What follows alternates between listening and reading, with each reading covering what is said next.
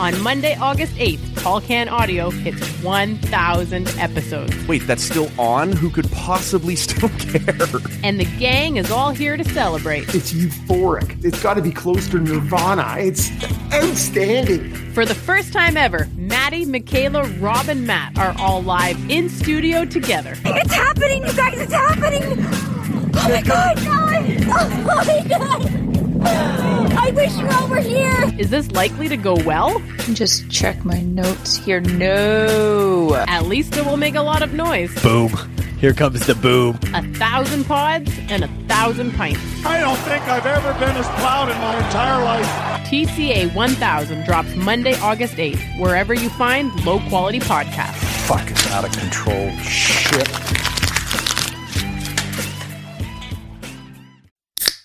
Alphonso Davies keeps it himself! Goal!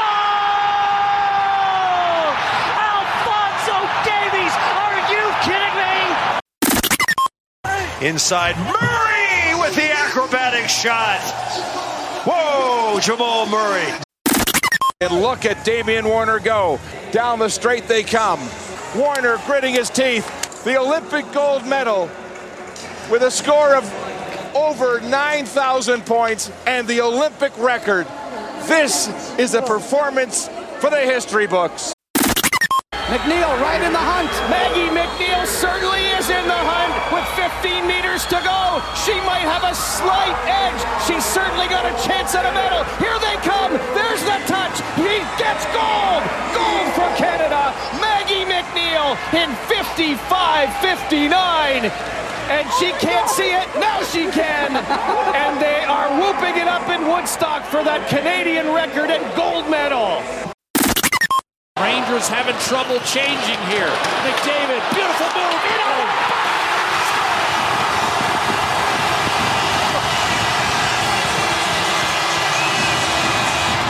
What can you say? Amy Burke. Oh, and Canada! What a celebration from Amy Burke. Penny Oleksiak has Canada in a bronze medal position, and for Penny Oleksiak, it'll be a bronze medal, her 7th medal at the Olympics, and it's a Canadian record time. And the shootout is going into extra time. Now it's sudden death. Labbé stands tall for Canada. Chance here for Sweden to put the pressure on again. Jonna Andersson for Sweden. Andersson. Labbé! Down to her left. Saves another. Julia Grosso from Vancouver to win it for Canada! Canada came! Canada conquered! Canada gold at Tokyo 2020! I'm not sure what the this is. I'm about to find out. This is Tall Can Audio.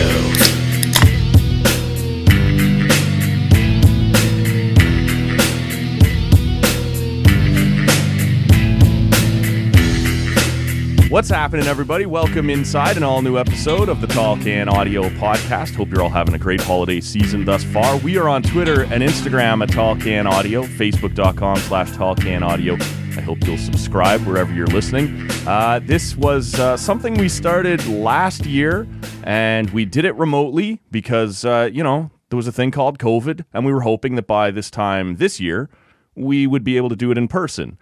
And there's still a thing called freaking COVID, and it is still ravaging the world. And so we sit here now, and we are going to do it remotely once again. This is the 2021 Brew Marsh Awards.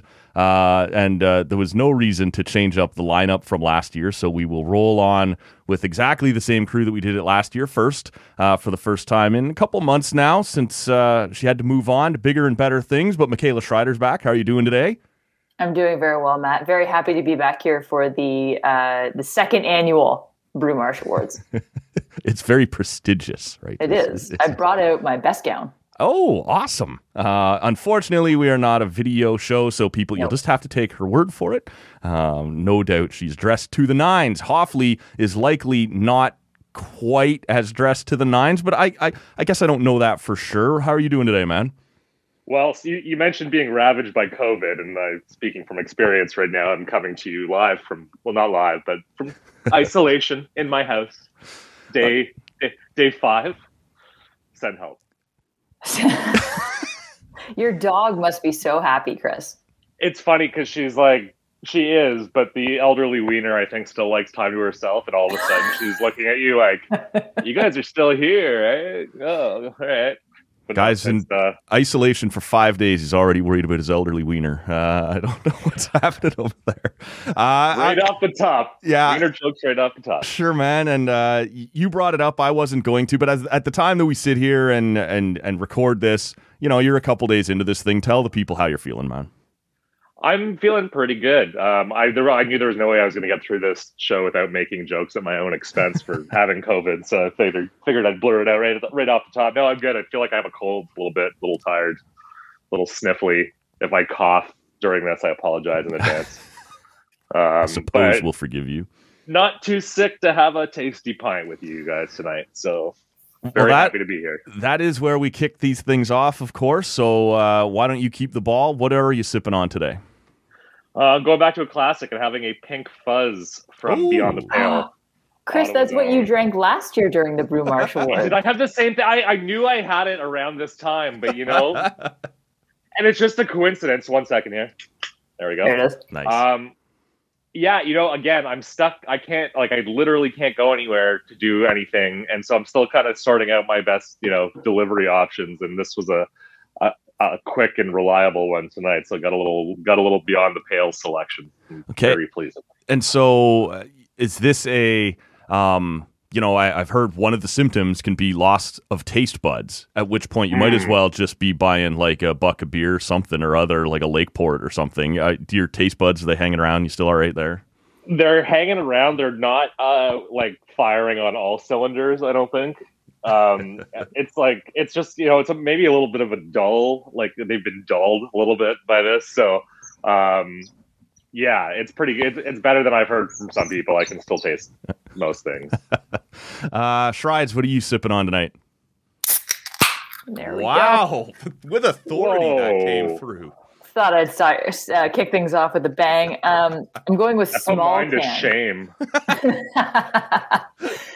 Going with small can audio tonight. I'm going down to Toronto and drinking Phenom from Left Field Brewery. Oh, I like Left Field a lot. I love Left Field. This is one of my favorite breweries, and as of a couple of weeks ago, anyway, we were able to freely move from city to city a little bit. And I went down to Toronto and stopped by, picked up. So this is a new one they have. It's a pale ale. And they had just released it, so I picked up a few of those. Had some lingering in the fridge, so thought I'd give that a go tonight. Okay. What's this like to have beer lingering in the fridge? I'm not familiar with this. You know what? I've talked about this on the podcast, so some people may be familiar, but we got a kegerator a few months ago, and normally we spend a lot of money on cans of beer, and we go through them pretty quickly. But ever since we've got the kegerator, I have all this beer in my fridge that I haven't drank because we've had the keg. So it's a good problem to have, but it's out of the fact that I've drank more beer. Oh, that's a good idea. I got one here that Shrides you're going to be familiar with. I'm not sure if you've tried this before or not, Hoff. But speaking of, beer building up in the fridge or whatever, I got 6 of these at one point. I did try over the last little while to save a couple to try with my old man. And actually, a couple of weeks ago, just before Christmas, I had this conversation going on Twitter with a couple of craft beer guys that I like to interact with. And one of them was saying, it's still available in liquor stores. Go ahead and drink it, and you'll be able to find more. And the other one was saying, don't do it. It's Christmas. You'll enjoy having this with your dad. And it was very much that angel and devil on each side of the on your shoulder, right? And I did hang tough. I did save a couple of these to have with the old man, but there was one spare one. And Shrides, you and Josh were here a few weeks ago and tried this with me. This is the Mexican Cake Stout from Beyond the Pale. Oh my! This is a 13% behemoth. that, this is a special occasion. I thought I would go ahead and do that. But it is a big boy bottle that's going to have to carry me through this episode. Shrides, you tried a bit of it, but I also think you were the one that was going to have to drive home, so you didn't get into as much of it as Josh and I did. What did you think of it while I'm cracking this open? Well, it was spicy. It was spicy. Which is an interesting thing for a beer to be. Always what you look for first. Yeah. You know what? Like, it's full disclosure, it's not really my kind of beer. But it's interesting. It was different. Josh seemed to like it, but he had half a pint. Like, it is Matt, are you going to be okay to get through this episode? Like 13%. That's a lot. Well, you'll put your hands on the wheel if you need to. Matt's gonna be wrecked by the second segment. We do segments. Yeah, of course. So we'll call them that. Sure. We're gonna talk here in a little while about Canadian Athlete of the Year. I'll be mentioning like Dutch people and whatever else is going on. But it's called Dark and Picante. And I guess it's been around for a while, but they put out a tweet in like October saying this thing's coming back. And I'd never heard of it at the time. So I got wicked stoked and I'm tweeting about it. I'm interacting with them and people are replying like, yeah, this has been around before. It's just been out of stock for a bit. I'm like, oh, well, for me, it's new, but I'm pumped for it. So. Also, can we just talk about you saying wicked stoked right now? Because I like that a lot. My boy's wicked, Matt. Wicked. I've had one sip of this thing. 13%. It's put me already into wicked stoked. He's gonna pock his Khan Havadian. Oh, geez. Look, we're going to talk about, Canadian Athlete of the Year. That's sort of what Brewmarsh is, but we've added some stuff here. We're going to talk about maybe your favorite beer of the year, and we're going to talk about our favorite brewery of the year. And we will allow our guests here to kind of frame that however they want. The one they visited most often, the one they thought was the best. We're pretty loose with the rules here. But before we do any of that, I think we all thought when we did this a year ago, by this time in 2021, COVID would be in a lot different situation than it actually is right now. Hello, Omicron. And so things haven't changed as much as we wanted them to. But let's be positive on this show. We are going to open this show with something that we did get to do in 2021, that we were looking forward to doing, that we were hoping to do, that did end up happening and played out maybe in a way that wouldn't have been able to at this time last year. And we will close the show with something we're hoping to do in 2022 that maybe we haven't done in a while. So I know I'm kind of springing this on you guys at the last second, but Shrides, why don't you lead us off here? What was something you did in 2021 that maybe in 2020 you couldn't have, and that you'll kind of take with you as we continue this bloody COVID march? Ooh, that's a good one. I did manage to do like minimal travel to a couple places I hadn't been to before, one of which was Quebec City. Wasn't very far, but it's a city I've never been to before and I've always wanted to. And it's kind of like, Canada's little taste of Europe. So I figured, well, I can't go to Europe, I will go to Quebec City. Right. And it was a lot of fun. It was absolutely beautiful, and ate some good food and drank some good beer. And, definitely not something I thought I'd be able to do in 2020. I went down to Toronto quite a few times and saw my best friend, which I did not do in 2020. And that really sucked. So I was able to see her and her fiance a lot more this year, which I really appreciated. And, hug my parents, which was nice. Yeah. Couldn't do that in 2020. So as soon as we got vaccinated, I gave them a big old hug. I'm not a hugger, but trust me, I wanted a hug. Right. So yeah, those are just some of the things, I guess. You don't want a hug from me right now, Michaela. I'll tell you that. No, I'm triple vaxxed and I'm good, Chris. Offley, how about you? What was something that I know you were back to work? I know you had on that front, your team's back up and running and playing. Maybe there's something from there. Maybe there's something from the personal side of things. I was gonna say, don't steal my idea. Yeah, no. Yeah, no. I think the Red Black season that was, despite it being a kind of a disaster on like the actual where we ended up in the standings front. Sure. I think just the fact that we were able to pull off a season this year, especially what we're seeing now with the Omicron variant and how that's really starting to just fuck everything up all over again. But yeah. I think there were a lot of question marks on if we could. It's a big to do pulling off this kind of production, like from a micro level, from each team and league wide, but it, we managed to, and it ended up being, successful in most ways. Right. And, that culminating with a really good Grey Cup that, would have been perfect with my team in it, but it was still pretty good. It was still pretty good. And, good weather in the middle of December for Hamilton. You feel happy for that as an ending point to, what sucked the energy out of a lot of people for a lot of time, because there was a lot of red tape and hurdles we got through this year. So I'm proud of ourselves for getting through that without killing each other, for one thing. No, it's true. And I guess for me, it's something pretty simplistic, and I'm a simple guy, both mentally and just in terms of the things that I enjoy. I got away to the family cottage for a couple of weeks this summer, which I didn't really get to do the summer before, just because,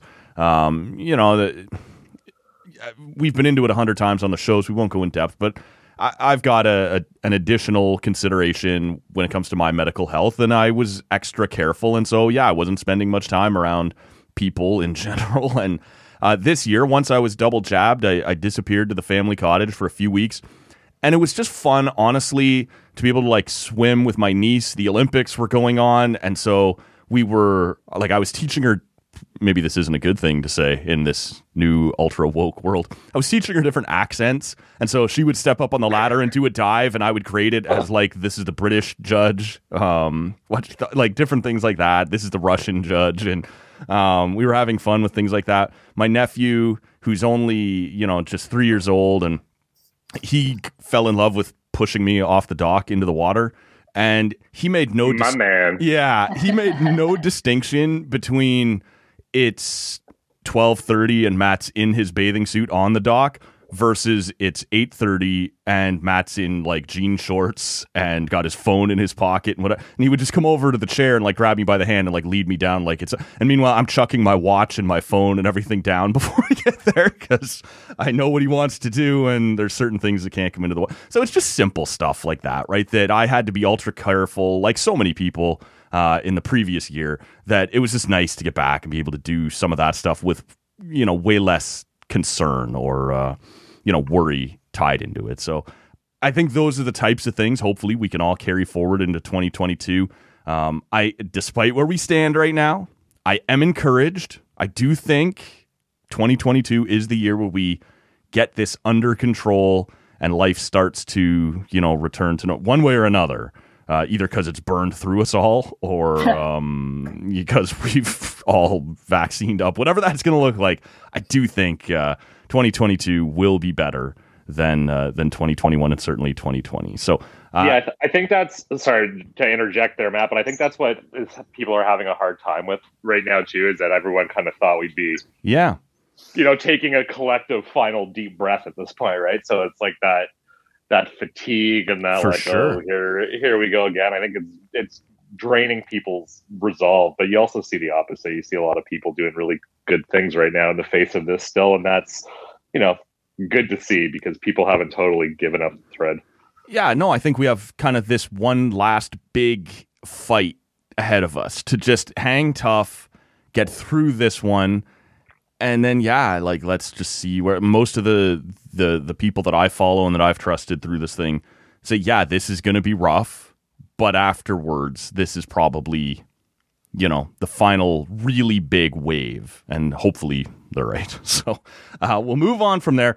Let's talk a little more beer before we get into the Canadian athletes part of this. Do you guys want to do your beer of the year first or your brewery of the year first? Ooh. Let's go brewery. Okay. This was your idea, Strides, to hit this one first. What is your brewery of the year? And maybe even before you hit us, what was the one that you've been wrestling with today, between a couple, or as you narrowed it down, and then which one did you land on? I always have trouble with this, Matt. This is I don't have kids, but I imagine it's picking my favorite child. I think that would be easier. Yeah, every parent has a favorite child. Absolutely, yeah. So it's not Sophie's choice; it's Sawdust choice, right? That's there you go. There you go. The brewery I visited most often was probably Ridge Rock. It's close by. I love their beer. I love their patio. Their food's pretty decent. If I was going to go sit on a patio this summer, it was probably Ridge Rock. But I don't know that I'd say it's my favorite. I think honestly, left field is up there for me. Left field, and I think part of it is, absence makes the heart grow fonder, whatever the saying is. But like, I don't get it as often. Right. They do ship here, but I'm too cheap to actually order it. So on the rare occasion where I do go down to Toronto and get to stop by left field, I stock up. So I think like because I don't get to go down to that area as often as I used to. I'm definitely like left field just never misses. Like every beer I have from them that is a style that I typically like, it just like knocks it out of the park, pun intended. They had this one beer that I got last time. The last time I was there, it's called the Pub Ale. It was like a cream ale, and it was so unbelievably good. Like I can't stop thinking about it good. And I love everything from them. And an honorable mention, because you knew I wasn't going to say just one. Another Toronto brewery that, again, I don't get to go to as often. It's not a huge brewery. It's a smaller kind of microbrewery. It's called Burdock. It's in Bloordale Village. They make just absolutely phenomenal beer. Their APA has to be one of the best beers I had this year. So I'd say those two, Left Field and Burdock, are probably my favorite breweries. Burdock is a company that the Creech, who's been on here a few times, is constantly raving about. He loves them as well. So. Yes, he and I talk a lot about our love for Burdock. and I should say this is because obviously I'm again having trouble deciding. These are my favorite breweries of 2021. Right. Like my Tooth and Nail is always going to be like up there for me. It just...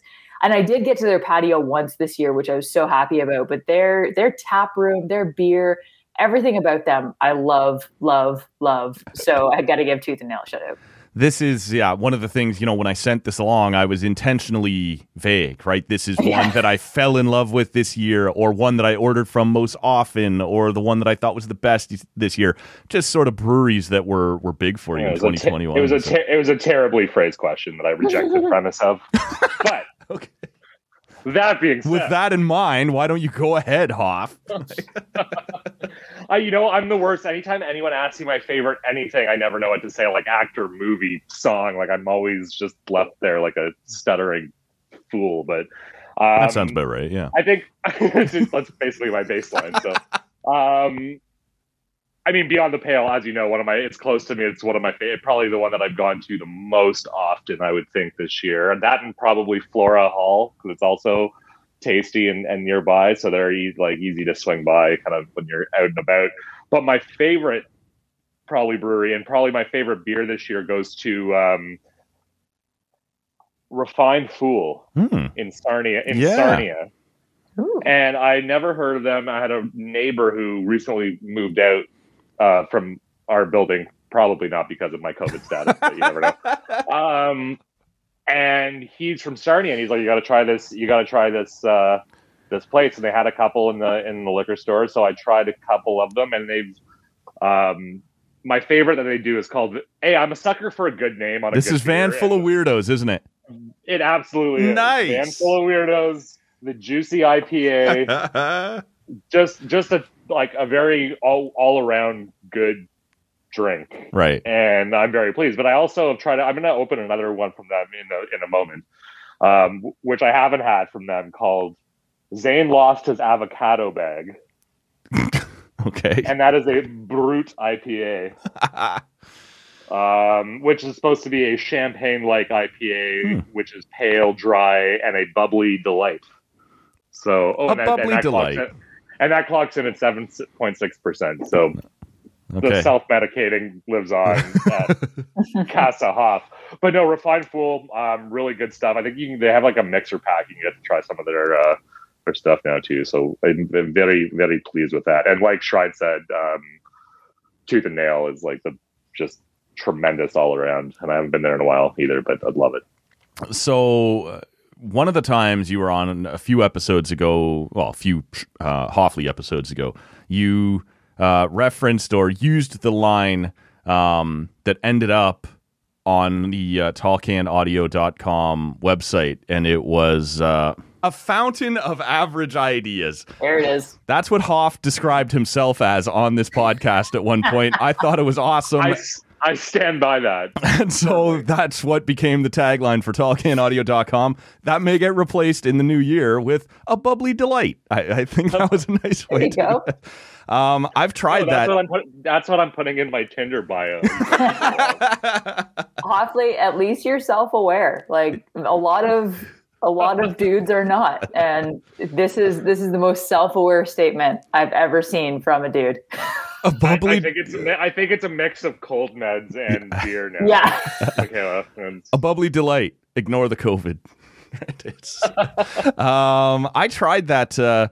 It was in a grocery store up here, I believe. I found that van full of weirdos, and I grabbed a few of them for the first time this year. Was something we got to get done finally in 2021. Creech and Bunda were in studio to tee up a UFC show, and they came on board to do the podcast a few times throughout the pandemic, but it was always remotely. And as everybody got vaccinated and the numbers were low, we started to open up the studio again. And when those guys were coming in, I was looking for something to kind of mark the occasion, and I saw a van full of weirdos. And I'm like, yup, that's the right way.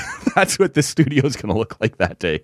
So it was a really nice beer. And that's the first time, though, that I'd ever heard of out of that Sarnia brewery, whose name I've already forgotten. They Refined Fool, yes. Oddly enough.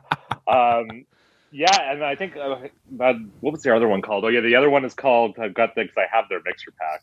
Nice. That's when Ted fought the mailman. Okay, I like this. They're long names, and they describe that one as aggressively hot. I just, I'm a writer, and I like when people are clever with words. Sure. No, it makes it a little more fun. So, I guess for me, I worked through a couple here, and you guys have both already mentioned one, so I'm not going to hit it, even though it was on my short list. Beyond the Pale did some stuff this year. Shrides, one of the times you and Josh were over this summer, you left me with a couple things from there. And then there's obviously this Dark and Picanti. I think maybe there's some recency bias maybe at work here, because I love this stout that I'm sipping on right now. But it was absolutely on my short list, as was Stalwart, who throughout the pandemic, I've loved placing some delivery orders from them. They make some really nice stuff. Ultimately, it came down to two different ones for me. One out of Port Perry, which is very close to both where I grew up and where the family cottage is that I spent so much time this summer. And the Bob Cajun Brewing Company, also pretty close to the family cottage. But I settled on Five Paddles out of Whitby. And they were a brewery I discovered in the 2020 NITA Advent calendar. And they had something called the Coconut Cream Pie Stout. And I was like, this screams everything. There's a stout. It's a high ABV. It's got coconut in it, which I love. And I fell in love with that beer. And so in February, I believe, I put in a very large order from their website, and for weeks it carried me through in terms of things that I was doing on the show. And they did a bunch of stuff that was was based on their stout, but then they would just throw in different. Here's our mint stout. Here's our cinnamon stout. And I was just like, yeah, give it to me. Like, let me see what that's going to look like. And I love that they experiment, and they did something, and it escapes me right now what it was, but in the 2021 Advent calendar, I was like, oh, like I didn't love it. I was excited to see what the Five Paddles entry was going to be in the calendar this year, and then I didn't like it very much. But it was because it was experimental, and this one didn't land. But part of what I loved about the brewery was that they do experiment. So it's not going to turn me off of them that I didn't like this one beer. But yeah, I think for me, that Five Paddle that I discovered at the very end of 2020 and then kept circling back around to in 2021, I would say Five Paddle for me is maybe my favorite brewery of the year. You guys tried much of their stuff? I remember that you love your stouts. I do. You and your stouts. Well, I'm a stout fellow, you see. I do remember that coconut cream pie one from the Advent calendar last year. Wasn't my thing, right. But I remember like looking at the label and going, "Oh, this is a Matt beer." That's as soon as you said it, yeah, that was designed for you. So we will end the podcast, although Hoff has already kind of spoiled his, but we'll circle back to it. We will end the show with our favorite beer of the year. So stick around for that. Oh, shit. Sorry. Oh, cut. Hoff participates but does not follow instructions. Is report It's the card. COVID. Yeah, It's the COVID. One of the things that we do here on the Brew Marsh, and I don't know if this name is going to lose relevancy. You guys will be able to, we'll decide this as we go. The name, the Lou Marsh Award, is clearly about to be punted out of relevance. It turns out Lou Marsh was not a very nice guy. And so, you already saw this year, even though I don't think they made the name change official, a lot of publications and networks just weren't using it. They were just calling it the Canadian Athlete of the Year, and I think that was probably the right way to go. You can do your own research on that. Turns out Lou Marsh was not a very nice guy.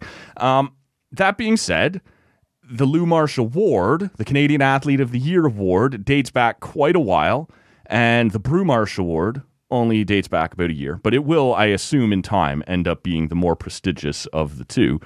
But we want to talk about, Canadian performances of the year, people worth mentioning, performances worth mentioning. It's always a little different in an Olympic year because for those couple of weeks in the middle of the summer, we're all paying attention to sports that we know nothing about, but pretending that we do for a little while. Like that dive was just slightly, she blew it, right?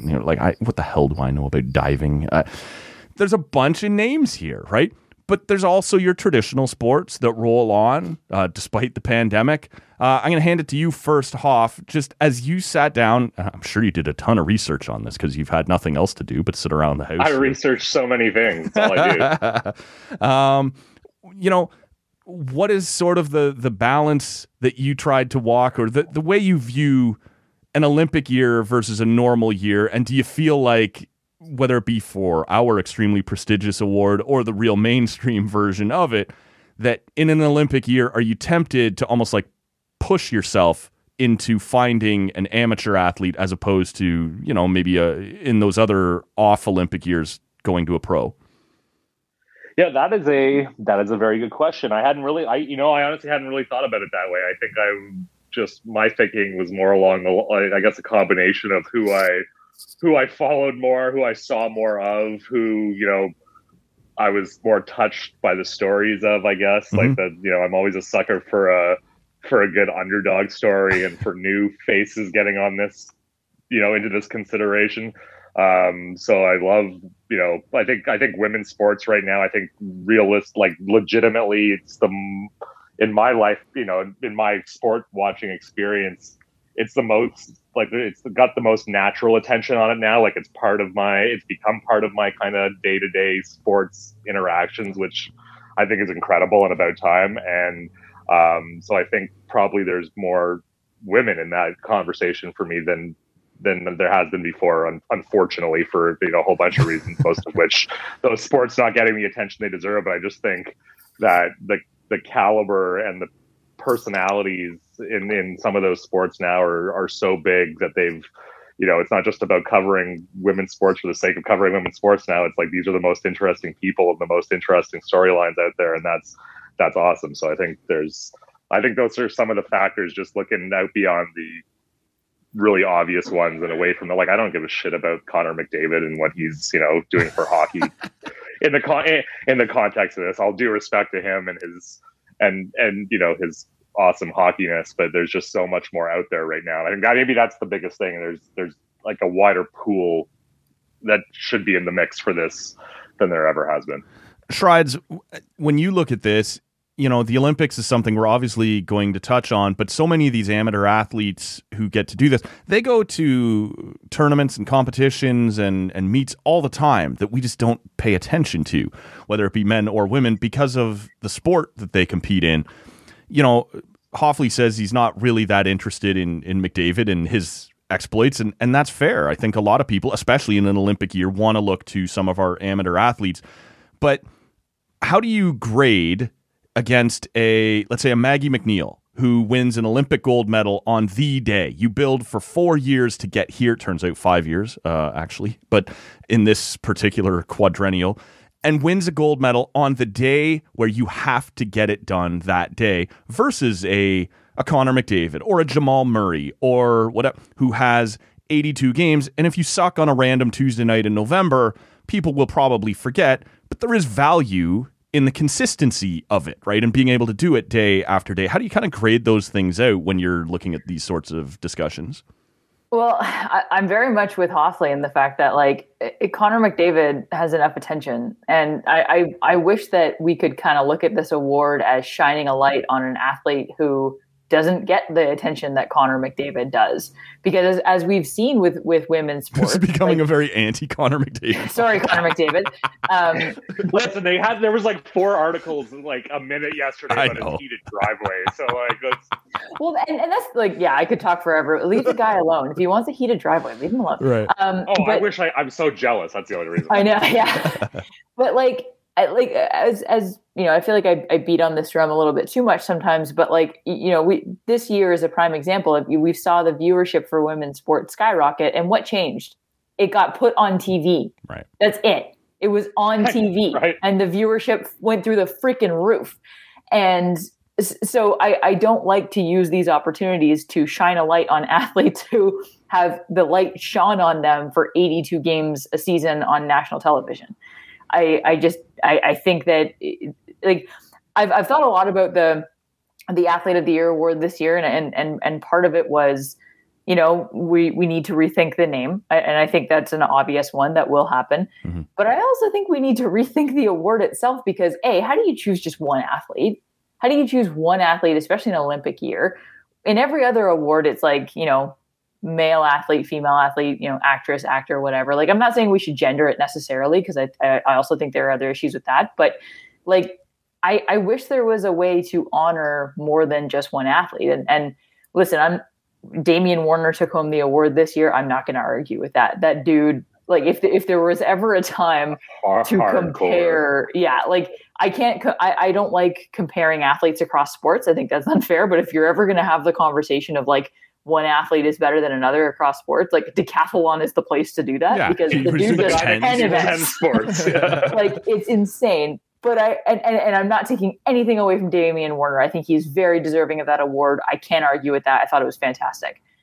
But I will say that it is a little disappointing to, I cover women's sports. I have a national radio show dedicated to women's sports. And I had a lot of people What's it called? When can we hear it? She's Got Game, TSN Radio Network, Fridays at 6 p.m. here in Ottawa, awesome. TSN 1200. Yeah. I had a lot of people tell me this year that this was the year of the female athlete. This was the year of amazing female athletic performances. The Canadian women's soccer team winning gold at the Olympics, the plethora of gold medals taken home by Canadian women, whether it was Maggie McNeil or Penny Oleksiak, the list goes on. The women's national hockey team winning the world championships in overtime and everything that they've gone through to get to that point with the world championships being postponed. I had so many people on it. I can always tell that women's sports is getting a lot of coverage when news radio stations ask me to come on and talk about it. Right. And that happened a lot this year. And all year it was, this is the year of the female athlete. This is the year of the female athlete. And then the Canadian Media Award for Best Athlete of the Year doesn't go to a female. It's a little disappointing. And again, I'm not taking anything away from Damian Warner. I just think that, maybe we rethink the way this award is handed out because it's so hard to choose just one. And no matter what, someone's going to get left out. And then the conversation instead becomes, why wasn't this person considered? Why wasn't XYZ considered? Instead of how great this one athlete was. And I just think with all the attention given to women's sports this year, still not enough, by the way, we have a long way to go. 50% of the WNBA games weren't televised. I think for the media award to not acknowledge a woman in the year that was deemed the year of the female athlete by Canadian media, it just felt a little weird to me. And again, I'm not saying Damian Warner shouldn't have won. I just wish that it was handed out in a different way. I wish there was a different way to look at this award and maybe give it to more than just one person. So before we started recording, I went back. Agreed. And I did. I looked at a few previous winners and, basically all the way back and just scanned the names. I didn't do research. I just wanted to see, what this had looked like in the past. And I'm going to hand this one right back to you, Shrides, for a second, because I'm not sure, short of going to, and I don't know that I necessarily have a problem with it, although it sounds like maybe you're not in love with the idea that having a Canadian male athlete and a Canadian female athlete of the year, I'm not really sure how this gets solved, because in looking at past winners, it doesn't appear to me, and I'm happy to be corrected if you disagree, that this is an award that hasn't acknowledged, when women have been by far the best story. Oh, I'm not saying that. Okay. No, if you go back, there's a very even distribution of male and female winners of this award. I'm not saying that this award in particular hasn't acknowledged women. I'm saying in this year, in 2021, that again was repeatedly called the year of the female athlete. Mm-hmm. It's just weird that we are not giving it to a female athlete. Right. You know what I mean? And again, I can't say that without someone going, "Oh, so you're saying Damian Warner didn't deserve this?" That is not what I'm saying. I swear to God. I will say this. The year that we learned that Lou Marsh was a jerk and a racist POS, I love that a black man won this award. Right. That seems like poetic justice, and I love it. But it just, I don't know. I know that I'm being very stereotypical Shrides here and banging on the drum of female athletes, but I don't know. It just, I don't like giving it to just one person. I think you're right, and I think I agree with you in the sense too that I don't like. I mean, there's the obvious thought of going to a male athlete and a female athlete, but I'm with you on not. It's not. I think the conversation around gender right now is such a fascinating and frustrating point that I don't think now is the time to do that either, right? But you're right in the sense that there's. Yeah, I don't know. You distinguish by pro sports versus amateur. I don't want to hear about the pro sports half the time in this, but there's also, lower level pro athletes that deserve to be in this mix. So you don't want to do pro versus amateur either. So I don't know what the solution. It's not a perfect. You guys know. I think I've been pretty clear even in this episode how I feel about picking a favorite in any concept.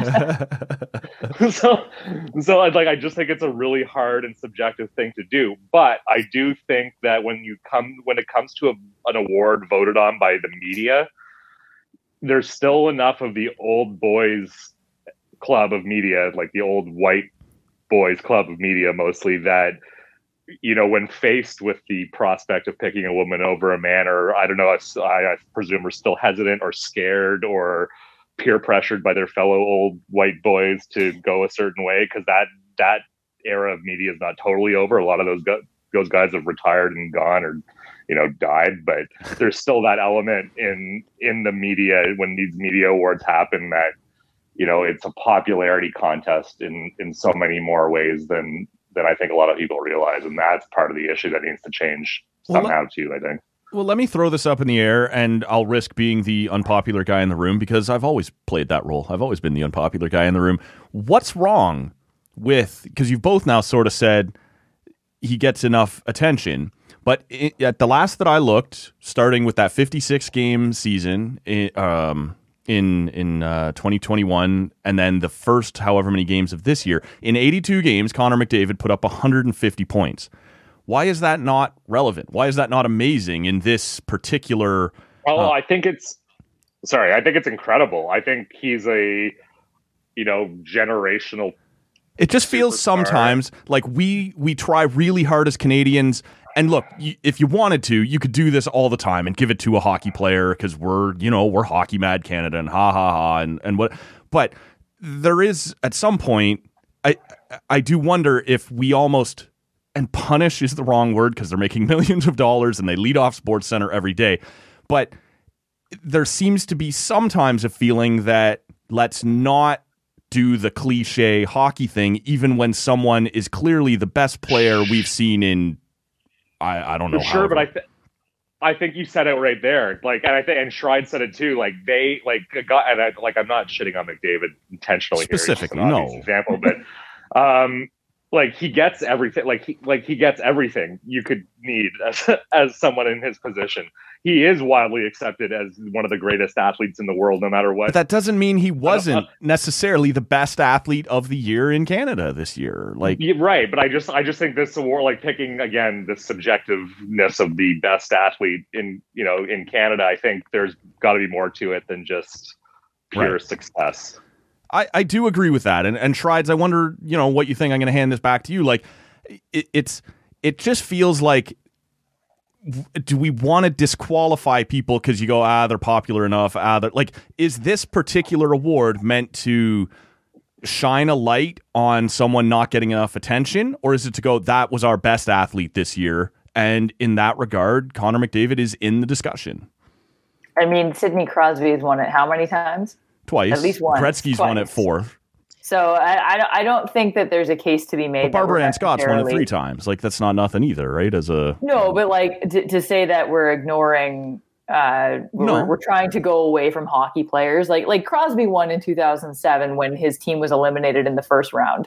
He won in 2009 when he won the Stanley Cup. Right. So like, and again, I'm not saying he didn't deserve to win it in 2007. Right. But like, it's not like hockey players have been ignored. Carey Price won it in 2015. Like, I do think, and I don't vote on this award, so I don't know what the real motivation behind it is. But I think it's nice to give it to an athlete who maybe because it was an Olympic year or because there was some big tournament in their sport, got a little more notoriety than they would have otherwise. Because let's call a spade, like whether it's an NHL player or an NBA player or an NFL player, like they have all the resources and marketing and media coverage you could want. They don't need more of that. They don't need the light to be shone on them any more than it already is. And I'm not saying it shouldn't be, right. But I do think there's this I feel like there is a bit of a natural inclination of most Canadians, not all Canadians, but most Canadians, to look for the hockey player to win this award. It's the most popular sport in our country. There's no ifs, ands, or buts about it, right? So I like when a hockey player doesn't win it, but I don't think that there's a case to be made that they haven't won it enough. Okay. And again, like it's so you hard shouldn't be able to win it if you have a heated driveway. You don't even have to shovel, man. You're not athlete. Come on. And I say that, like, you know, Marie-Philippe Poulin has never won this somehow, and she's the greatest female hockey player playing right now, and arguably one of the greatest of all time. So, you know, I don't think it's that hockey doesn't get enough attention. I think it's male hockey or men's hockey gets enough attention in this award. I think there is some room for improvement on the women's side. I will say that. Haley Wickenheiser has never won this, which is just blasphemy. I think bizarre. I talked about this last year, but it's blasphemy in my opinion.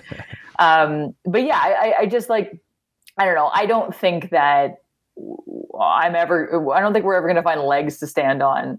That's what makes this fun, to be honest with you. Don't get enough attention. Right. This is the debate, I think, is what makes this fun. Yeah. And like, listen, Connor McDavid is the greatest hockey player of playing right now, arguably one of the greatest of all time when his career is all said and done. Like, there is no disputing the fact that he is a fantastic athlete. And I'm sure he will win this award one day. Yes. I think, you know, if I feel like with this award, they wait for something really big to happen in their career to do it. Well, let me cut you off there. And I only do because this is exactly the next point that I wanted to bring up because we got into it. It wasn't particularly heated. It was respectful. But last year, Christine Sinclair became the all-time leading scorer in FIFA history.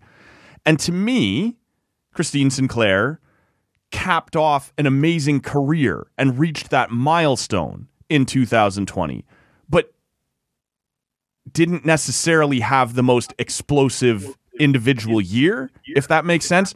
So if we bring it back to the 2021 Tokyo Olympic Games, Maggie McNeil wins an Olympic gold medal in the swimming pool, but Penny Oleksiak is the one who gets a bronze and then does the relay, which I think also was a bronze, maybe a silver, to set the all-time record for Canadian medals, you know, over the course of 2 Olympics now.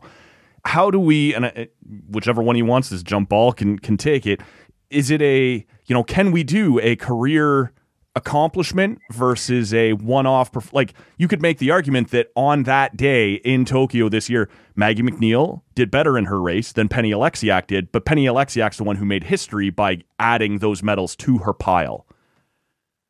I mean, I think you can probably guess which way I'm going to go when it comes to Christine Sinclair potentially winning an award. I mean, would you not call setting a record of some sort a great career year, regardless of when it happened in the year?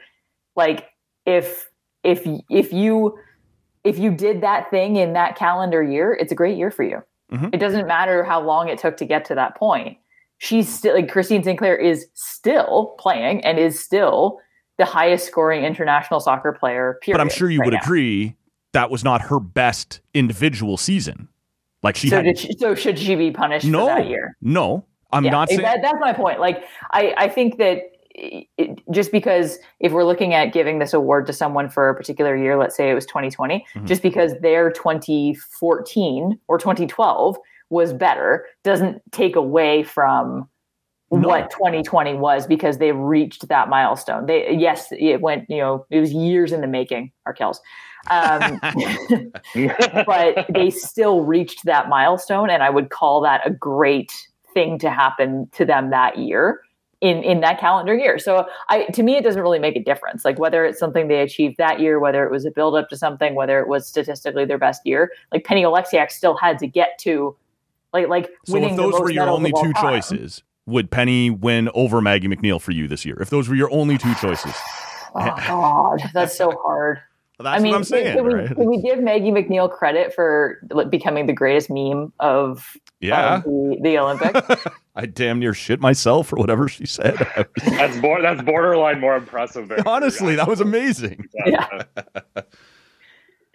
Hoffley, so I don't know. Like, I guess I don't really. Yeah, I'm inclined to I agree. Like, I think you should look at this kind of honor as it does not necessarily being just that 1 year. It can be the culmination of something great, or it can be or it can be a one-off. I think it's so easy to split hairs on this one that I think it really depends on the person voting. For me, I could look at it both ways. I think you could give the whole Canadian women's soccer team or Christine Sinclair that honor for that, regardless of her own personal stat line this season, or you go with someone who had an incredible moment in time this year. I don't think there's necessarily a wrong way to look at that. I think it's just how how you feel about it.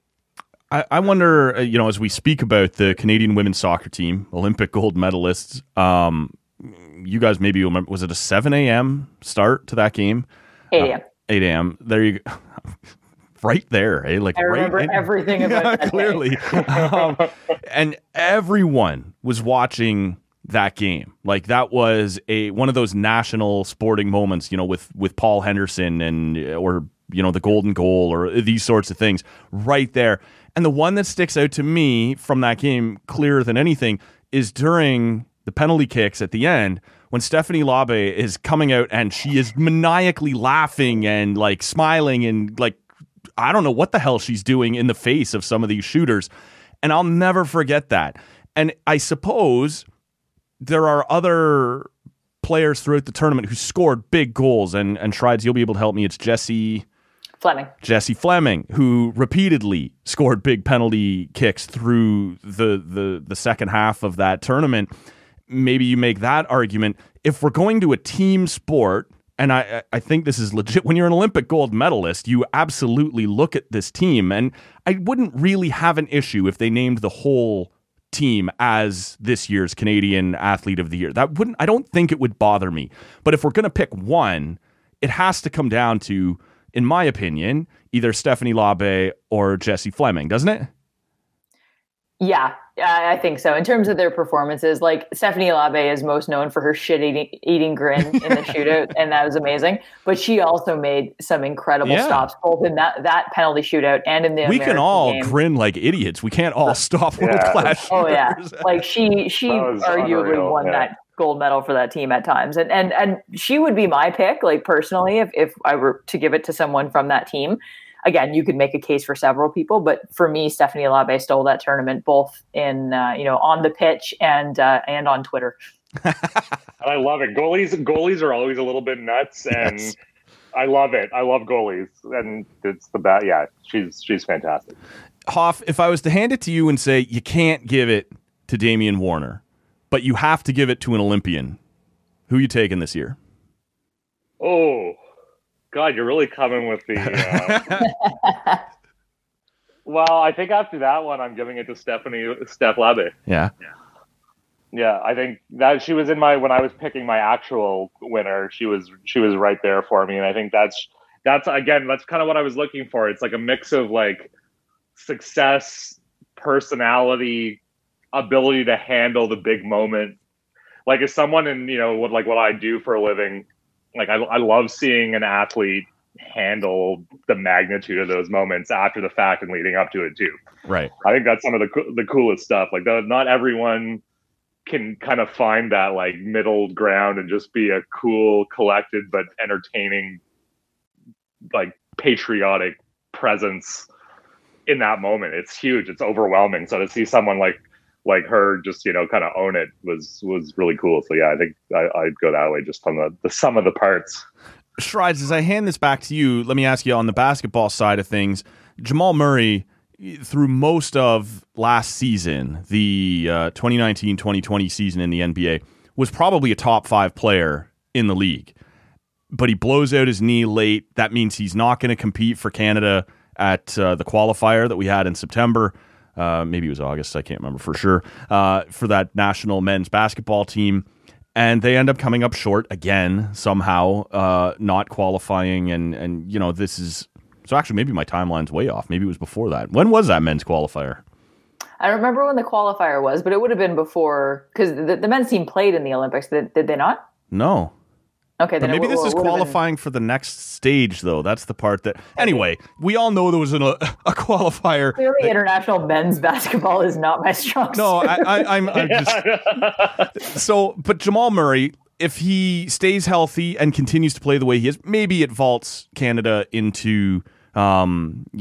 contention and moving forward and makes things more relevant for Canada moving forward. At the same time, Kia Nurse has a killer season in the WNBA, and then the Canadian women's team, you would be in a better position than me to comment on this, but it felt like we expected more out of that team, and maybe she wasn't the problem, maybe she was. You can kind of comment on that, but I wonder kind of how you compare and contrast the two in terms of, one gets injured when they were dominating. Does that take them out of consideration when they didn't actually represent the country when they needed them? Versus Kia Nurse, who absolutely did go and represent the country, but the team didn't necessarily perform around her.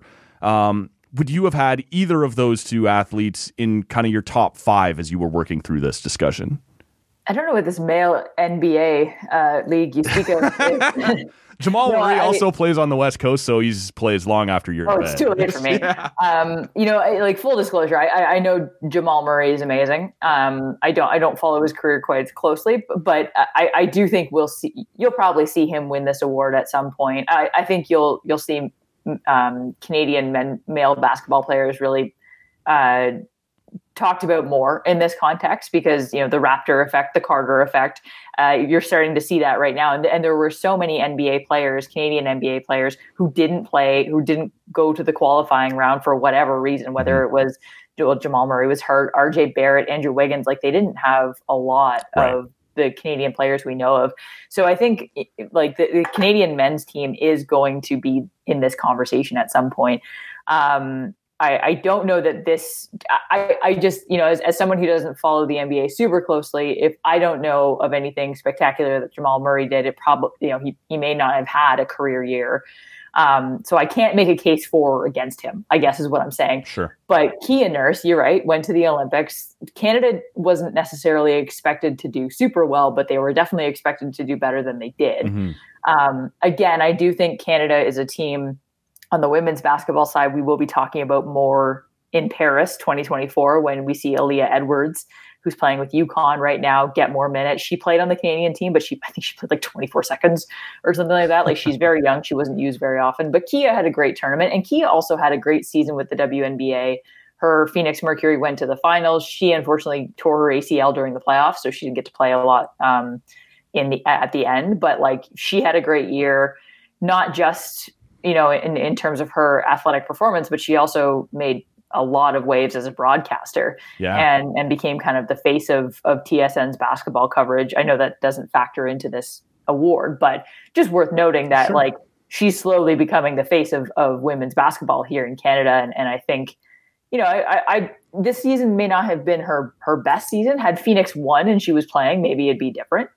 But I do think that I could easily make a case for Kia Nurse winning this award at some point, because I think there's a lot of Canadians watching women's basketball right now because of her. And if you've done that, I think you deserve some notoriety as an athlete. Hoffley, let's start this off then. You got to go to, and maybe, we've all already sort of hinted at where we're going to land, but I want your runner-up and I want your Canadian Athlete of the Year. Oh, we have to do a runner-up too? Oh, yeah. No, we're going to hurt somebody's feelings and say you were that close. It was Connor McDavid was my runner-up. Okay, well, I even made a few notes. So. Look at this guy. All right, let's hear him. No, I just wrote names down. I've just been doodling. I've just been doodling. So I did. So my runner-up was Alphonso Davies.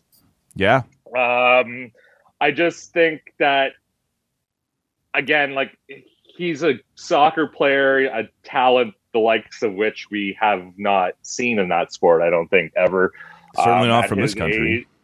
At his age, and that's the other thing. Like, this is putting men's soccer back on the map in Canada, if you will. Like, it's been incredible. Like, we haven't touched on that, and that's on me. Like, we have not in this entire discussion talked about the fact that the men's Canadian soccer team, for the first time in maybe as long as I can remember, like maybe in my lifetime, is relevant. It matters. I'm watching. I care. Like, all I've ever heard, mostly in my lifetime of watching sports, is like, men's soccer is, whatever. Like, it's just, they're there. It's, perennial disappointments. And you need, for any sport, and especially to get, soccer may be, the biggest sport in the world or whatever, but like in this country, and I've been there kind of working when we had the soccer team, the Fury soccer team in Ottawa.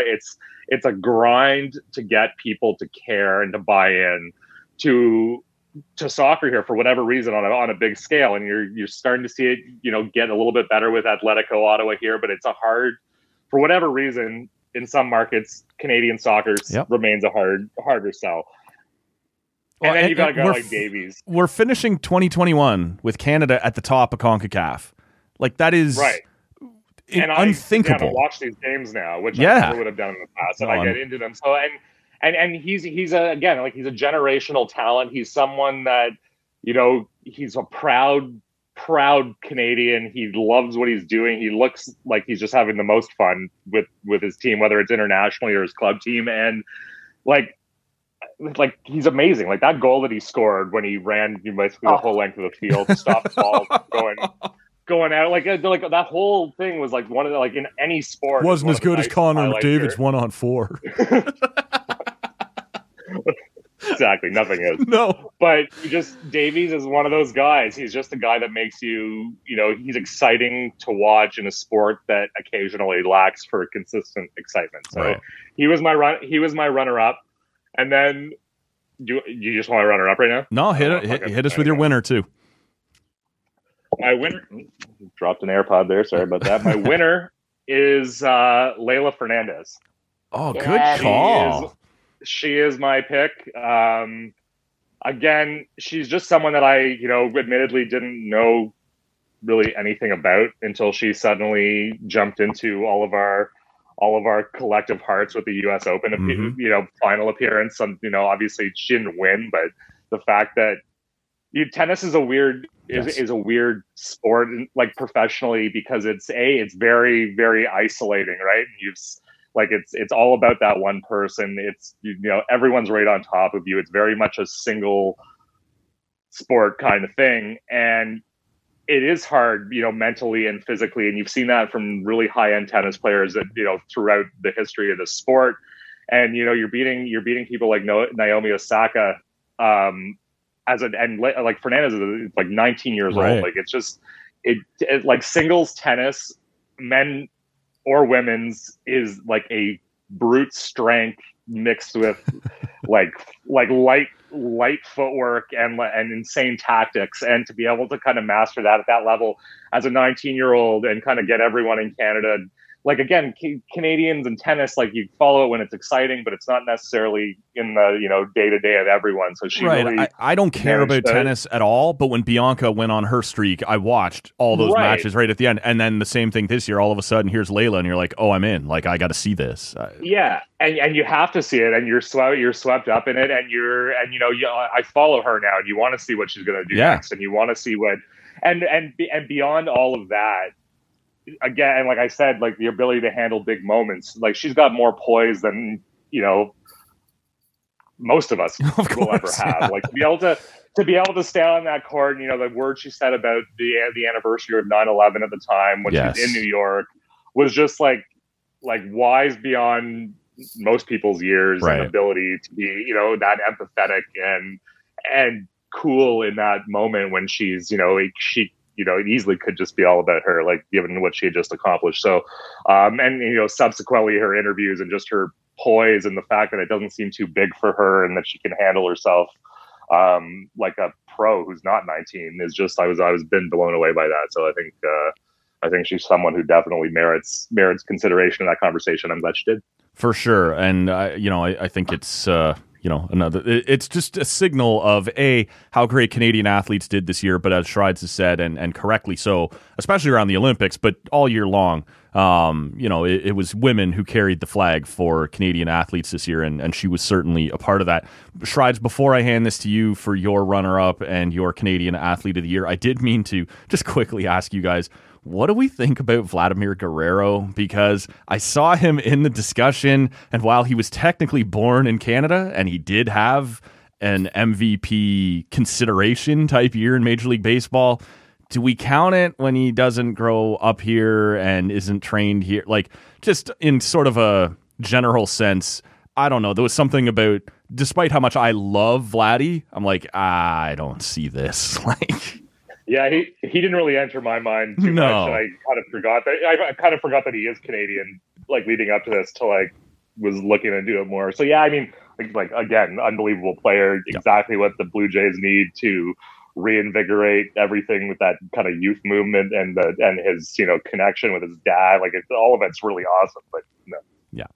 Same Shrides, or did you have a different view on that? Well, what would he call himself? Like, would he call himself a Canadian, or? I think when he's speaking to the Canadian media, he might, but beyond that, maybe I don't know. I would leave that up to him. Like, I don't want to make mine was even less about his nationality, more just about the fact that I just didn't really consider him throughout the year. He was a guy you noticed when he, you know, as he was playing really well, but he wasn't someone that necessarily. But I also don't follow. The Blue Jays don't advertise he's Canadian, and you know they would if they could.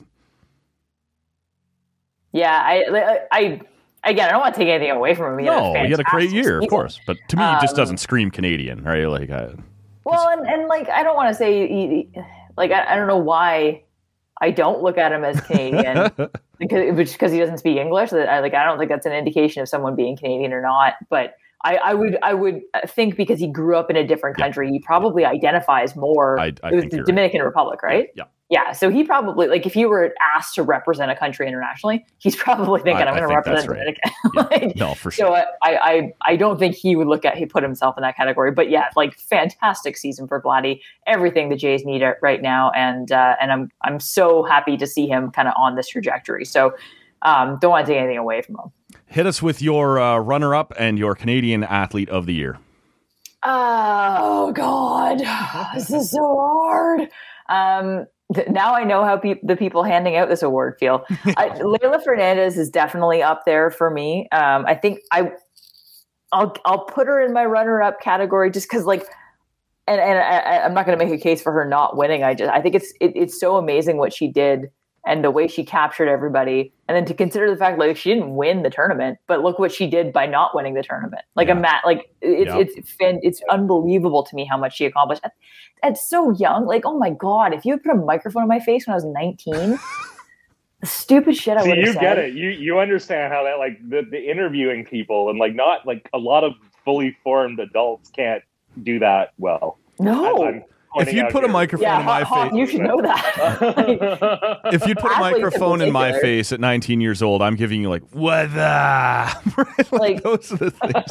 Honestly, And then to think like, yeah, she also beat out the world number 1 in Naomi Osaka. And I think she also beat out the world number 3, whose name escapes me right now, on her way to the final. Right. And it's just amazing what she did. I will give honorable mention to my girl Marie-Philippe Poulin because she also scored the overtime winner in the World Championship. Of course she did. Do we get to give credit for things we just expect? Like yeah, that's true. When it's time for big things to happen for Team Canada, we just know, oh, there's Poulin. Yeah, obviously she scored. That's what she does. That's and again, like not to take anything away from Kaylee Humphries, but how the fuck did Marie-Philippe Poulin not win in 2014? No, you're right about that. Yeah.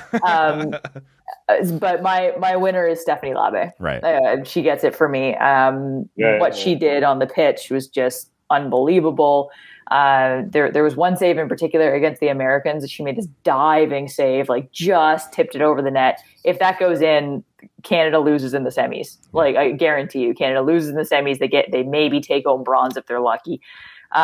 She was the defining player in that tournament, and it's not often that goalies get that level of recognition, but she was just so fantastic. And then, yeah, like the grin while she's waiting for the Swedish player to kick the penalty kick, and the way she's bouncing up and down and having fun, and just like not, everything she's done since then with like the first thing she did after winning gold was talk about the fact that it's ridiculous that Canada doesn't have a professional women's hockey league in this country, and yet our country just won gold. Yeah. And she's done a lot of great advocacy for that ever since. And I know that's not, in the conversation of her athletic abilities, but I do think she deserves credit for that because it's not often you see.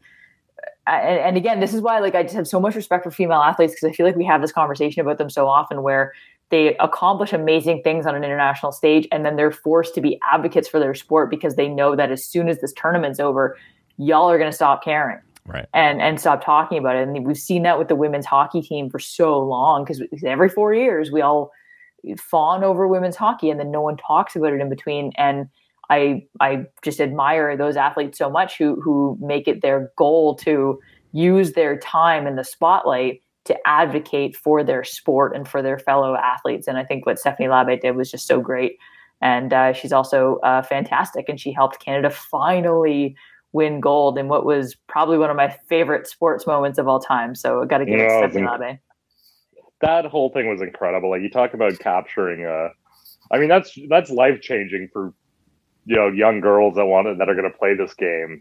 Oh yeah. See that. I mean, like I can't imagine. I mean, you take it for granted when you're a guy that's seen, not that I ever had any grand aspirations to play pro sports at any level, but like it was never part of my consciousness to worry, like to think that I wasn't being represented in sports.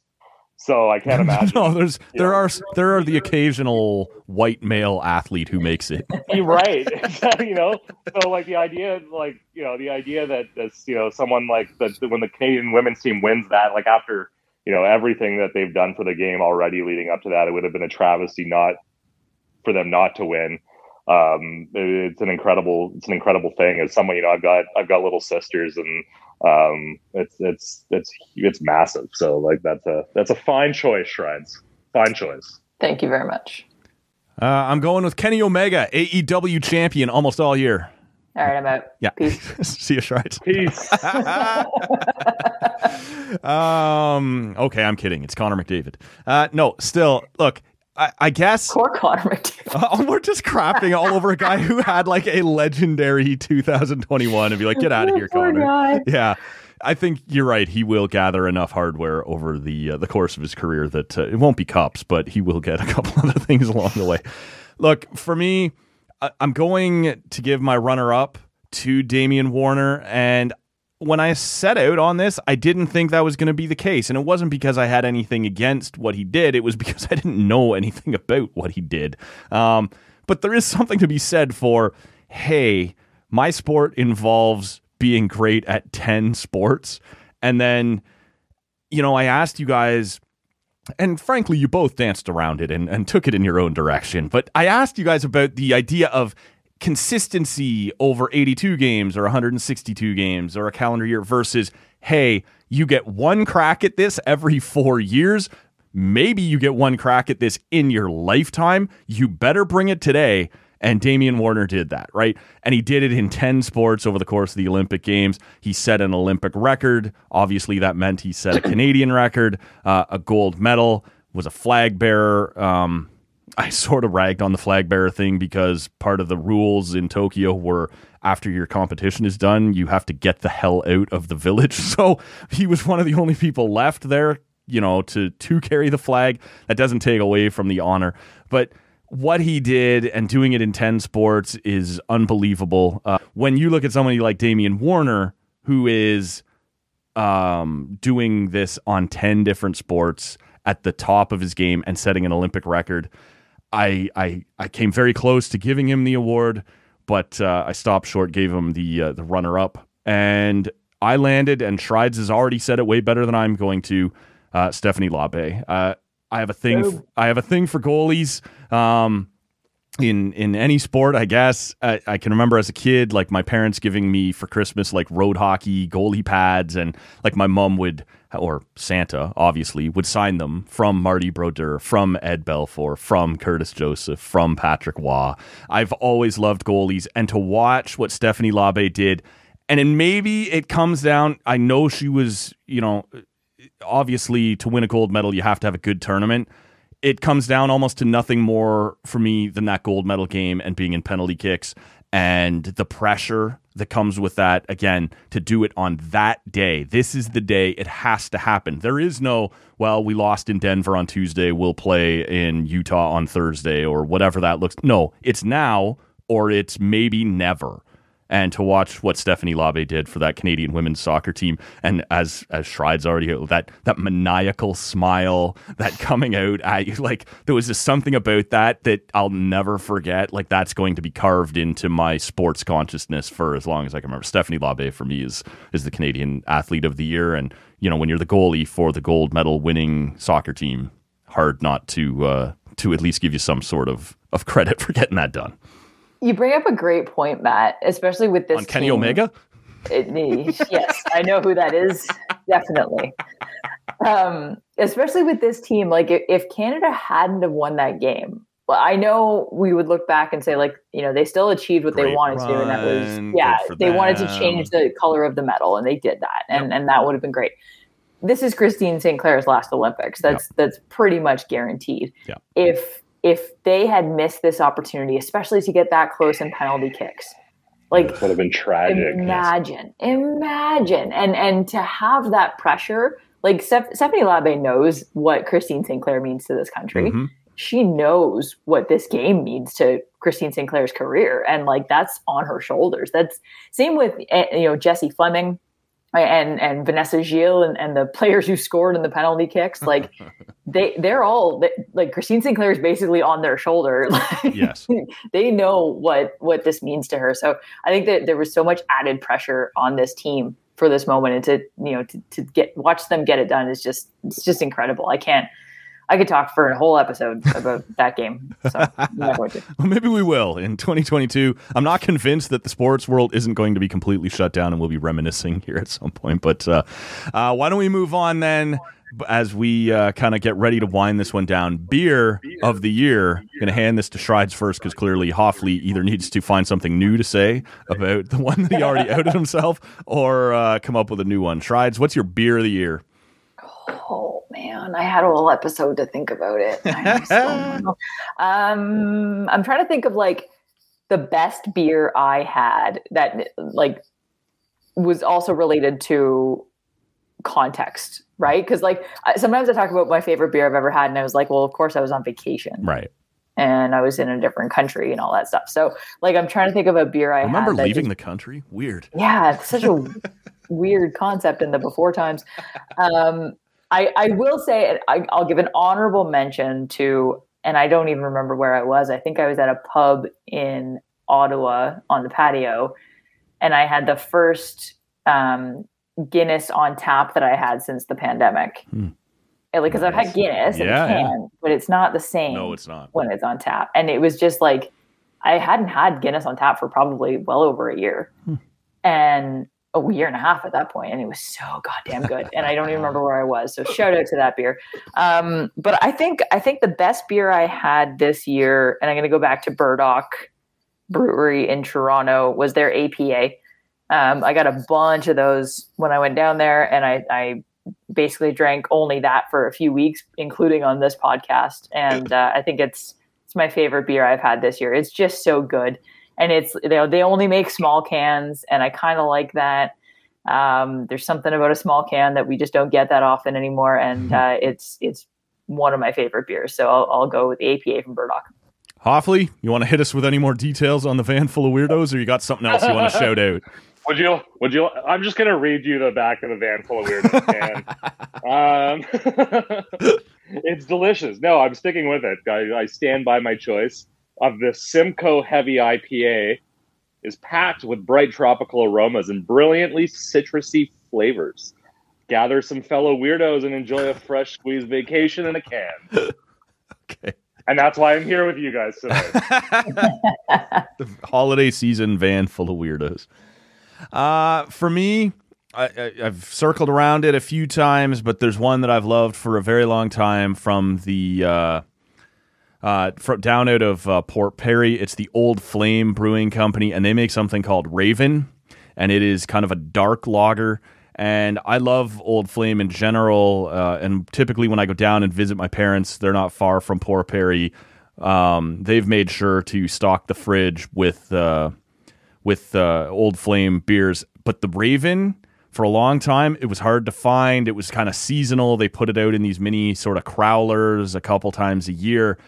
But towards the end of 2020, and certainly throughout this year, it became a regular rotation. It was canned. And when I would go down and was able to see my folks, this year as that started to open back up again, there was always some Raven around. That's one that I love sitting around. And as Strides kind of said, sometimes it's the occasion, sometimes it's the experience, and to sit around and to have that with my old man a bunch of times. And like I said, both my parents, even when they come up to visit here in Ottawa, they often have some of that in tow. So for me, it's the Raven from the Old Flame Brewing Company, and they do online delivery across the province. So as do, I'm sure, most of these breweries. So make sure you check some of those out if you're curious at all. Love the Raven, nevermore. Quote the Raven, nevermore. However that goes. Look, guys. Am I the only one who thinks of the Homer Simpson version of the Raven? That's the only one I think I know. Yeah, that's all I'm thinking of. Thank God. Guys, really appreciate this. We are going to wind this one down with something that you're looking forward to doing in 2022. I know I've been picking your brain on a bunch of things here. You probably haven't had a ton of time to kind of mull this over. That's why I'm vamping right now, so you can all recollect your thoughts on that. We kicked off the podcast with things that we were happy that we were finally able to do in 2021. Something in 2022 that you are looking forward to doing. Hoffley? Ideally not having COVID again. That'd be sweet, because I'm just trying to get rid of that. But I thought it was permanent. No, I thought you just had it forever now. I didn't. It's just part of me. Yeah, he's a bubble boy.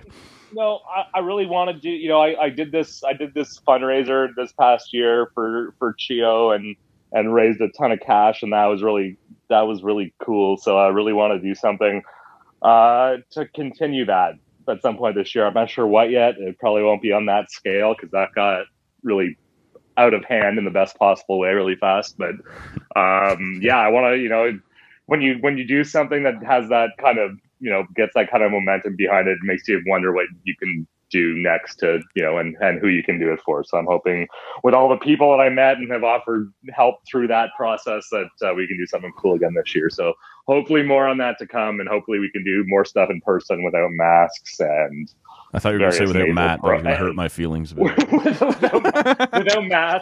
without masks and getting nasally probed and all that stuff. That was incredible, man. It just started. I can remember ripping you really 3:30 on a Friday afternoon. What are you thinking? And then it blew up anyway. I'm like, I guess I may have misread this. Yeah, I'm not good at planning announcements, but it turned out it went pretty well. What was the final total? Do you remember? In the neighborhood, where did we get to? To roughly 237,000. Unbelievable, wow. Man! Congratulations for kids' mental health at CHEO. Yeah, it was a pretty cool thing. I know people that are a lot better connected than I am and more generous. So it was great. Shrides, good luck to you. Top on that one. You're up next. Well, yes. Now. Sorry, humble brag. What am I looking? Oh my God. See, I'm going to say it. It's not going to happen. I did one specific thing. I was supposed to go to a concert a couple of weeks ago in Montreal, City and Color, and it got postponed because Dallas Green. Oh, you didn't go? No, I went to Montreal. Okay. But the concert got postponed to February. Okay. And I still have my tickets because they just transferred it. So really hoping I get to go to that. That'd be nice. And I just like to travel again. I'm going to be selfish with mine. Like, I just want to leave the goddamn country. Right. I want to go on my honeymoon, which I planned in almost 2 years ago now. I really hope you're gonna have your 5th anniversary party before your honeymoon at this rate. Honest to God, like we've hit the 2-year mark and we still haven't gone on our honeymoon. Oh, it's okay. At least you got married. At least you got married. My poor brother and my eventual sister-in-law have. Oh yeah, had tried 3 times now. And oh God, they bought a house, so neither of them are going anywhere. So, but they decided to stop pushing to get the wedding done and get a puppy and a house first. So that's nice. That's holding them over. But yeah, they feel your pain and I feel your pain because we keep planning this thing. We thank our lucky stars every single day that we got married when we did, and we didn't have to deal with COVID weddings. My heart goes out to anybody dealing with that. It is so frustrating. I know what planning a wedding is like, let alone planning a wedding during a global pandemic. So my heart is with all of you wedding people right now. Yeah, we had a buddy of ours here, a friend of the show, Kevin Mickey, who had his wedding planned for July 2020, and obviously that got shut down. And they said, "Do you want to just book straight up same weekend, July 2021? We'll just carry everything forward." And they ended up pulling it off. But if you remember, April, May this year, everything was still high, and he's like, "Oh my God, it's going to happen again." And just the stress was off the charts, right? So, it is so stressful. And I realize planning a normal wedding isn't stressful. Here's this. Yeah.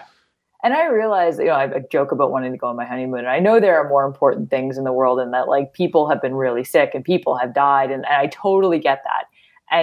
But at the same time, let's not pretend your wedding doesn't matter.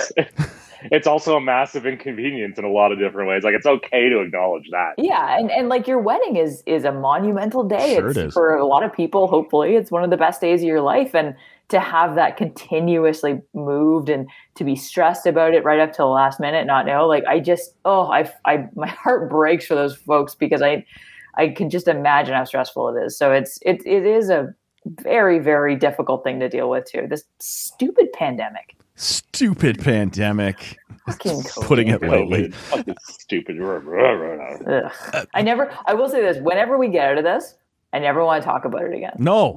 When we're done, I know we will never be done with COVID. It'll be 4 times. Yeah. Yeah, no, we will never speak of this again. We will just pretend it didn't happen, and we will just pretend 2 years of our life got wiped out. That's fine. I never want every day of my life, all day at work, it's COVID. Yeah. And then all day, elsewhere in my life, it's COVID. When this is done, you will never hear me say the word COVID again. Never. Holding you to it. If you do, you have to buy Matt and I beer. Awesome. I was going to say I have to donate to Chio or to your campaign or buy you a beer. Yeah. Hoff already took care of the kids. Now it's time to take care of the thirsty beer lovers of the world. There you go. For me, honestly, guys, it's we'll punt this another year down the road. I want to do the Brew Marsh in person next year. Yes. We came so close. Way to go, Hoffley. Yeah. And look, this was hard on me. This hurt my feelings. The good listener doesn't know that in the group chat as we were organizing this, Hoff's like, "Shrides, it's going to be so good to see you." And Shrides like, "Yeah, it'll be amazing." I'm like, "I'm sitting right here." No one cares about seeing Matt, apparently. But Matt's the one with the studio, so I will insist that next year that you come and see me. We do this in person. It's little things like that, right? And Hoff, you were in here back in October, was it? Or... We did get you back in studio. We got one in, yeah. And Shrides, you were over, towards the end of November or maybe early December. I can't remember now with Josh, and we had a pint or two. It's to me, it's little things like that where you're just, it's nothing big. I did have a concert that I had bought tickets for in June because everything was going in the right direction. Everyone's getting vaccinated. The numbers are down. And then come November, things weren't as great as I had hoped. So I didn't go. Like, there are things like that. I'd like to get back to a hockey game. I'd like to do these sorts of things. And lots of people have. And power to you. I haven't yet. All those sorts of things are on the table. But for me, it's more just like a regular rotation of normal. Hey, do you want to have a pint? Let's go. And like, I just, it's stuff like that. And so the 2022 Brew Marsh Awards have to happen in person. That's my goal for. I have very little control over whether it's going to be possible, but that's my goal. We can wear hazmat. We'll get hazmat. Yeah, we need to. We're going to make this happen. Come hell or high water, we will be there. As we wind, Michaela should be able to source those from the hospital somewhere, right? Please. Yeah, I'm sure they have them. Yeah, if you could steal those for us. Kicking around, yeah, no problem. As we wind this one down, I do want to say to both of you guys, Hoffley, look, throughout the pandemic, you've been an MVP for us in terms of, the guests that you've lined up that have been more interesting than you. We appreciate you setting that up.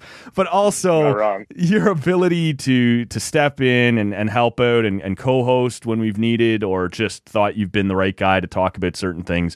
It's made a huge difference. And you've been a guy that throughout this pandemic and especially throughout this year has made a big difference for us. Strides, you and I started talking kind of, summer 2020, and towards the end of 2020, you became kind of a regular part of this. And through 2021, it was a big deal for me that you did so much of the heavy lifting. On Sunday, I would sort of steer the ship and do things, lead at how this was going to go, but to know that later in the week you were going to come and you were going to steer the ship, you were going to have topics and you were going to take care of that, took a lot of pressure off and just changed the vibe a little bit and kept it fresh. So for both of you guys, I can't tell you how much throughout the year 2021 you've made a difference for us. I really do appreciate both of your contributions to the show.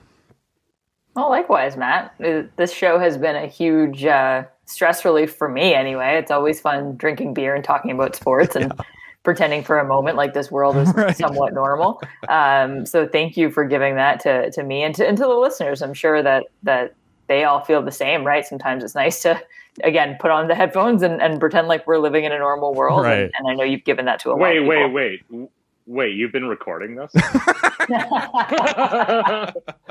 Sorry, Hoff. You guys are getting paid? Don't tell your boss, Hoff. We'll keep it.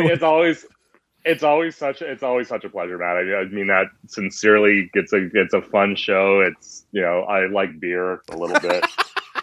I like to talk arguably more than I like beer. So and Strides is cool. So any chance to be able to talk to Michaela is always a pleasure.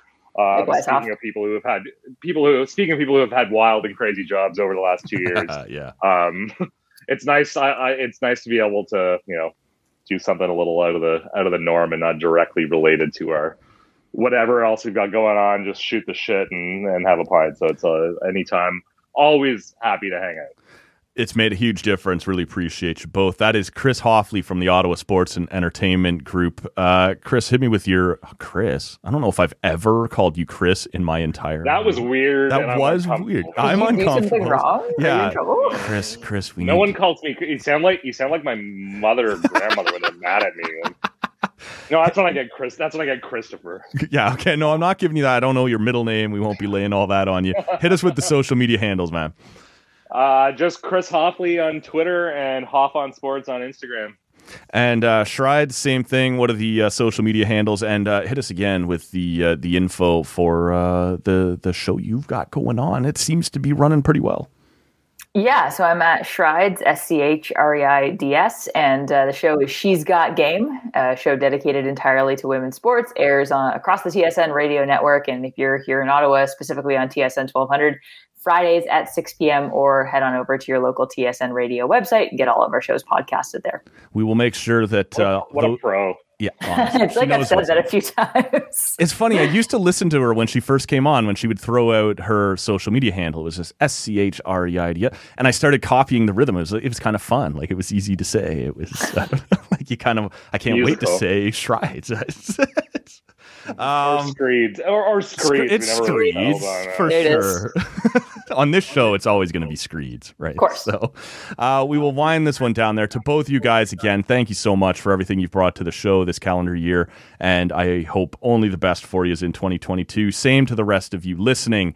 Hope you're having an incredible holiday season, despite everything that we are dealing with right now. It will be better in 2022. I believe that firmly. Thank you so much again. We will see you all next time on Tall Can Audio. Now, if y'all ain't got nothing else for me to drink, I'm gonna haul ass. No, I'm serious. I'm about to haul ass if y'all have no better shit than this to drink. Thanks for listening. You can get more TCA at tallcanaudio.com or by searching Tall Can Audio on your favorite podcast app.